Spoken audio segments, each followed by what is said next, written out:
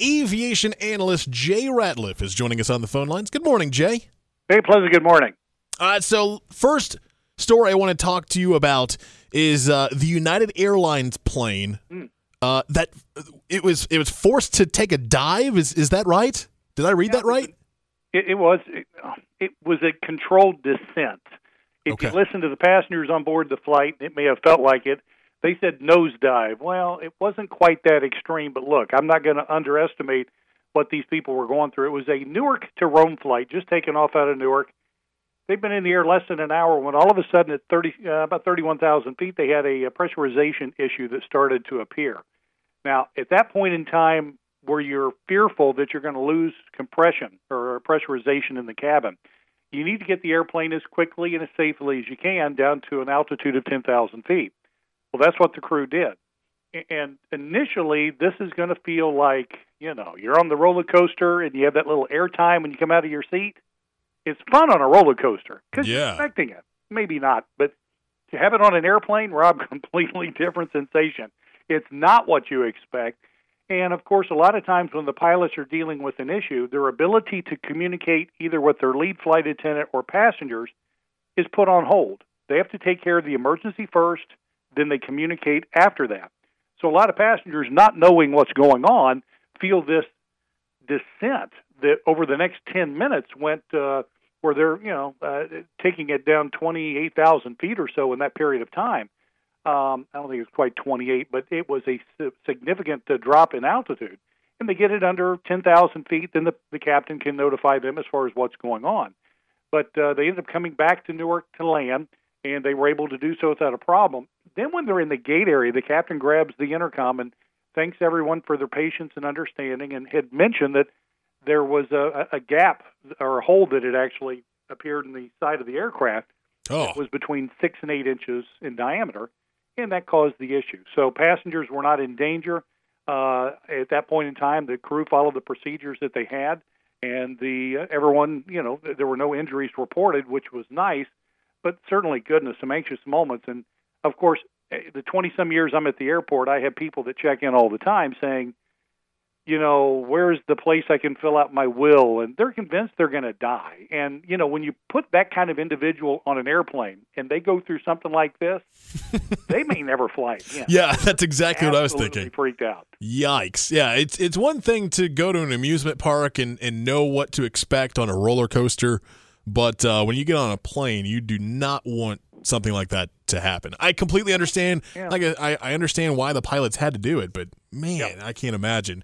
All right, second story that we want to discuss is this video of a guy who was bragging about how I went from the back row of the plane to the front with that, and he reveals how he got to the front in his... I don't get it. I don't understand what was the point of that video of him trying to, hey, if you want to go from the back of the plane to the front of the plane, once it lands, here's what to do.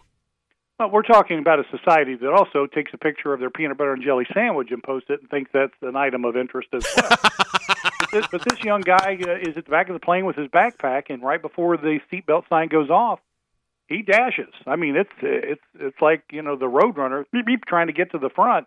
And he probably ran over a grandma or two going up there, and he was the fifth one off the plane. And he felt so proud of himself that, yes, he posted about his major life accomplishment in doing this. And, of course, social media blew up on him with, the vast majority saying, hey, idiot, you're the problem. Right. Not the people that were slow in getting up, because, it takes a while for people to stand up, get their luggage, wait for their turn, give luggage to other people. And you know what? The person in the window seat can't reach around and grab their bag. They have to wait till they're standing up to get it unless somebody hands it to them. So it's a process that, unfortunately takes some time. And this guy just thought that he was the greatest. He probably thinks he deserves a Nobel Prize for the incredible job he did. And it just, okay, he's young, he's stupid, doesn't know what he needs to know at this point in his life, because if that's the kind of thing that you're hanging your hat on as a major accomplishment, it's a very sad thing, and people are being very candid in their response on social media trying to explain it to him. That's the world we live in, Jay. Everyone's an expert on everybody, and they think that, hey, I'm going to post this TikTok video and try to explain. No one cares. And like you said, you look dumb. Well, and he probably doesn't mean that he looks dumb because he's popular for a few minutes. He got his 12 likes. Exactly. So he's happy. He can go home to his mom's house, go back in the basement, and play his video games. Exactly. Jay Ratliff, aviation analyst, joining us here on the WPTF Morning Show as he does every Monday. Jay, before we let you go, for anyone flying out of RDU and going across the country or making a little business trip or maybe they're going on vacation, any parts of the U.S. that they might experience some delays today? Yeah, as my inbox starts to fill up from all the comments I've made, thank you very much. The Northeast is going to be the issue. A lot of rain, limited visibility, wind is going to give us issues in Philadelphia, Washington, D.C., the New York airports, as well as Boston. Some of these delays are going to be in excess of an hour. So for a somewhat busy Monday travel day, busy Northeast corridor is going to be even more so as we kind of progress through the morning, early afternoon. I hope by this evening conditions improve, but by then the day is going to be toast. We're going to see a lot of flights that are going to be delayed and canceled as a result. So keep that in mind if you're headed to the Northeast. Show up a little bit early.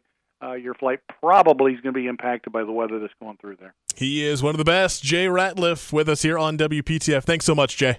Have a great day.